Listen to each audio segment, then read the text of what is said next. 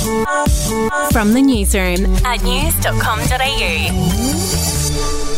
Hi, I'm Natalie Brown and this is the latest from the newsroom. It's Tuesday, March 28.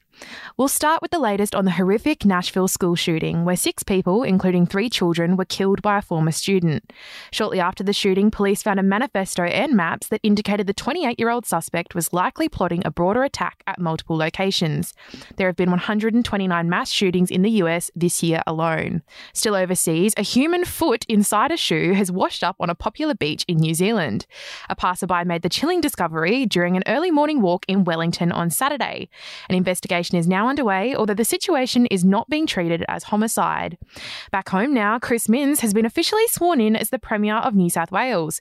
Final election results could still take weeks, but early signs suggest the new Labor government will not hold a majority in Parliament. Minns is the 47th Premier for the state. To sport and in the AFL, the Brisbane Lions have become the second club to close its doors to popular football commentator Daisy Pearce. Pearce was last year appointed to be an assistant coach with Geelong, which compromises her ongoing TV work with Channel 7.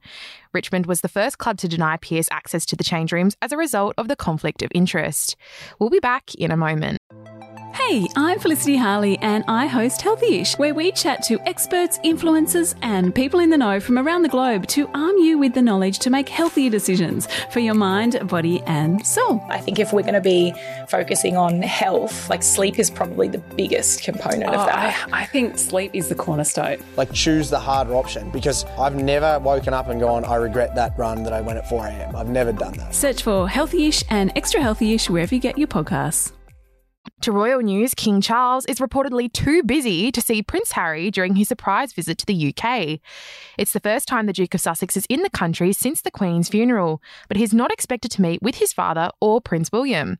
Harry is in London for a court hearing against Associated Newspapers Limited. And finally, a man who lives in one of the houses on Ramsay Street from Neighbours has opened up about dealing with fans of the soap.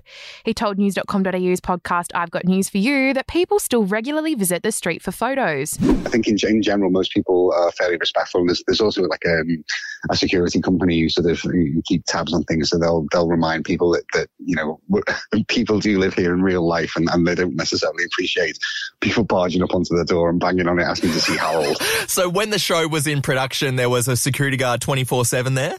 Pretty much so, yes. Yeah. And they were always pretty decent. New episodes of Neighbours will start being filmed next month before airing later in the year. That's the latest from the newsroom. We'll be back with another update soon. Follow or subscribe to From the Newsroom wherever you get your podcasts.